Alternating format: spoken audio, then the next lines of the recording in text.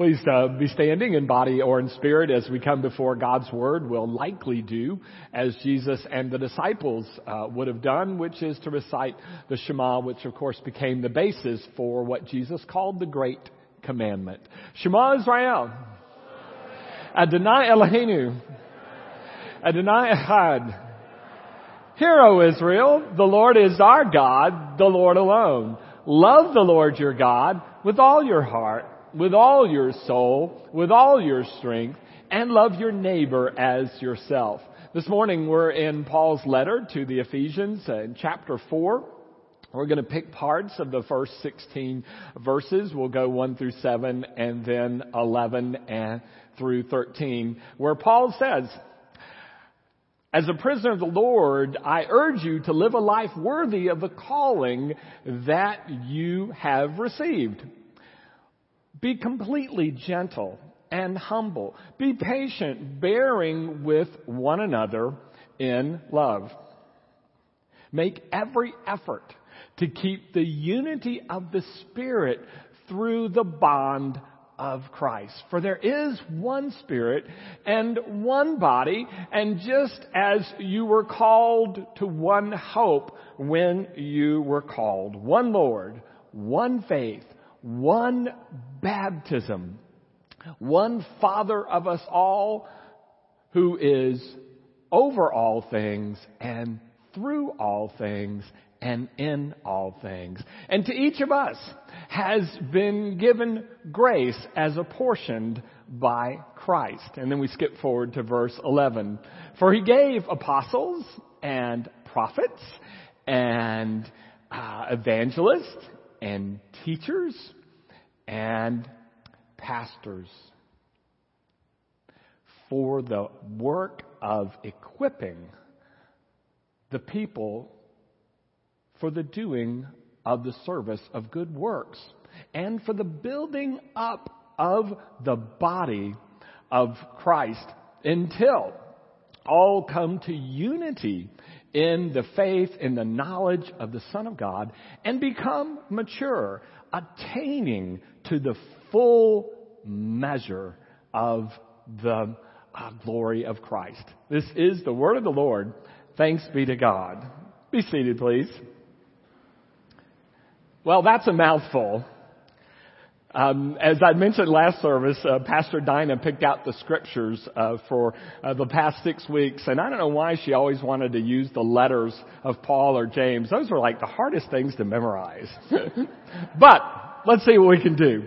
You may have seen the news this past week, and it showed our president at the Western Wall. Now, you may be aware that the Western Wall is all that is left of the great temple of Jerusalem. The first temple of Jerusalem, built by Solomon, of course, was destroyed by the Babylonians. Then the second temple was rebuilt and then expanded by Herod the Great into amazing grandeur. But in a revolt against the Romans, the Jerusalem suffered greatly, and in 70 AD the Romans came down and destroyed the temple, so only that wall is left. Interestingly, it took Roman soldiers 18 months working 24 hours a day, 7 days a week to tear that temple down. It was that impressive. It was that massive. But nonetheless, it was torn down, and so all that is left is that wall where people pray even to this day. Now, you probably know what happened, which is the Jews revolted against Rome about 40 years after the death of Jesus, and the Romans got tired of it, and they put down the rebellion, and they put it down in a most severe way. And that's sort of a historical retelling, but I think it's also important to think about what the Jews think and what they said about the fall of the temple. And they told a most interesting story, and this is the Jewish version as found in the Talmud. And it goes like this. There was a wealthy man in Jerusalem who threw a party, and he sent messenger to go and get his very good friend Kamsa to come to the party. Well, the messenger messed up, and he went and got a guy named Bar Kamsa. I mean, close. Except Bar Kamsa was an enemy of the man that threw the party. So when his enemy came walking through the door, he said, "Hey, what are you doing here? Get out, get out." And the enemy, Bar Kamsa, said, "Look, I'll pay for whatever I eat and whatever I drink." And he said, "No, get out." And then Bar Kamsa raised the stakes. He said, "Look, I'll pay for half of the cost of your party." "No, get out." And then Bar Kamsa said, "Look, I'll pay for the whole party. Let me stay." And the host, with the rabbi sitting nearby watching the whole thing, completed the humiliation of Bar Kamsa, and they told him, "Even if you paid for the whole thing, you cannot stay, get out."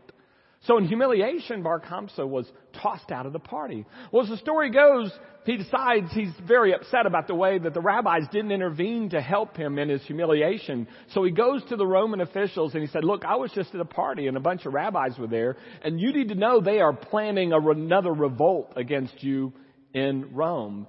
And of course the Romans are a little suspicious. "Well, how do you know that?" And he said, "Look, I was there and I can prove it. And what you should do is send an offering to be put on the altar of the temple and just see if they accept it or not. And if they don't accept it, then you know they mean war." The Roman officials said, "Well, that sounds like a plan." And so they decided to send over a beautiful, pure heifer to be sacrificed by the Jews in their temple. But on the way over there, as the story goes, Bar Kamsa is able to intersect the heifer coming over, and he's able to put a blemish on the heifer on its way. And so when it gets there, the rabbis have a problem. You can't offer this impure animal, but on the other hand, if we don't, then the Romans are going to think we mean war, and it's going to be tough. So they had a choice. Do we push for purity, or do we push for peace with the Romans? And as you might guess, they pushed for purity. And the Romans saw this as rejection and a sign of rebellion. And with their full might, with the the future Emperor Vespasian, they came down upon the Jews and sacked and burned the town and destroyed the temple. Now, interestingly, the Jews drew two lessons from what happened. And this is the first one they said. This temple was destroyed, they said, by baseless hatred.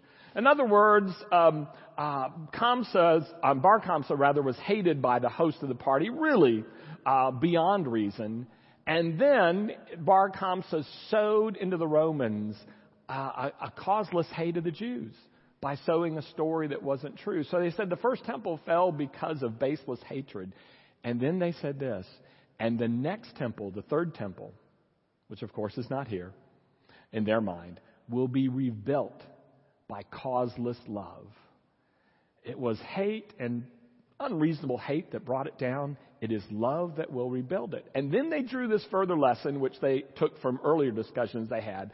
Whenever peace and truth come into conflict for the people of God, you must choose peace over truth. And they chose truth and purity, and it led to their destruction. Well, why on earth do I talk about that? Because quite frankly, that happened 10 years after Paul wrote this letter. But I say this because Paul worries about the unity and the well-being of the new temple. Because Paul, because he learned from Jesus, knew that the real temple was not the one that was standing there and would stand there for 10 more years. The real temple was the people of God. And I think Paul would have agreed with the interpretation 10 years later that there's nothing that can take down the people of God faster than baseless hatred, faster than pushing for purity over peace, for pushing for being right over being and maintaining the relationship. Paul would have seen that unity was the critical thing for the people of God. And in fact, many scholars believe that if you were to sum up Paul's theology across the letters, the important thing for Paul is not some sort of doctrine of salvation by grace, though that's important. But the important thing is what that led to, which was a unity for all of God's people in Jesus Christ. And I want to talk with you a little bit about unity this morning. Now, one of the things you'll probably protest right away, and correctly so, is that, wait a minute, we're Protestants. We got here by disunity. We got here by rebellion about 500 years ago, and if you want to be real honest about it, Methodists used to be part of the Episcopal Church, and then we split with them. And you would be correct. You would also perhaps think, well, now wait a minute, Jesus pushed for truth. Remember, he said the truth would set you free. And he also, of course, got in that debate with Pilate about truth. Truth is important. And you would be correct. But I believe that the preponderance of evidence in the New Testament is simply this, that unity of God's people trumps everything else. Jesus' very last prayer, remember this, John 17, what did he pray? He prayed, our Father, I pray that they will be one. Paul in Ephesians makes the theme of this letter unity. And as I mentioned, we can argue that most of his letters can revolve and be seen revolving around that theme. In the New Testament, you'll find 59 times this phrase. You probably will figure it out once I say it. One another. Think of all the one another's in the Bible. Love one another. Be kind to one another. Serve one another. Live in peace with one another. All the one another's that are there. The unity of God's people is a huge theme in the Bible. And the Jews, I think, rightly argued that it was the disruption of this unity that brought the first temple, the second temple rather, down. So here's what I want to do for just a minute. I want to give you a few thoughts on why I think unity is so important in the New Testament. The first one is this, which is in Paul's letter this morning, which is unity is a gift of the Holy Spirit. It's not something you and I go do. So I'm not saying, go out of this sermon today and go try to be unified with other people. Unity is a gift of the Holy Spirit. It's something God does. And so Paul says, make every effort to maintain the spirit of unity. In other words, God's already done it for you through the Holy Spirit. You just need to try to hang on to it. And so Paul says there are 7 things that give you unity. 1 Spirit, 1 body, 1 hope, 1 Lord Jesus, 1 baptism, 1 faith, and 1 God and Father of us all. We have more that unites us than the things that divide us. And I would go so far as to say that when denominations like Methodism and other church groups begin to fight with each other, the onus on them is to explain to the Holy Spirit why they thought their particular fight was more important than the unity that the Holy Spirit has given us. I'm not saying there's nothing worth arguing about. I'm just saying you got some splaining to do. When the time comes, prove it. Show the Spirit that your particular issue, your particular complaint about another person is more important than the unity that Christ has got us. Maybe you can prove it. That's the first thing.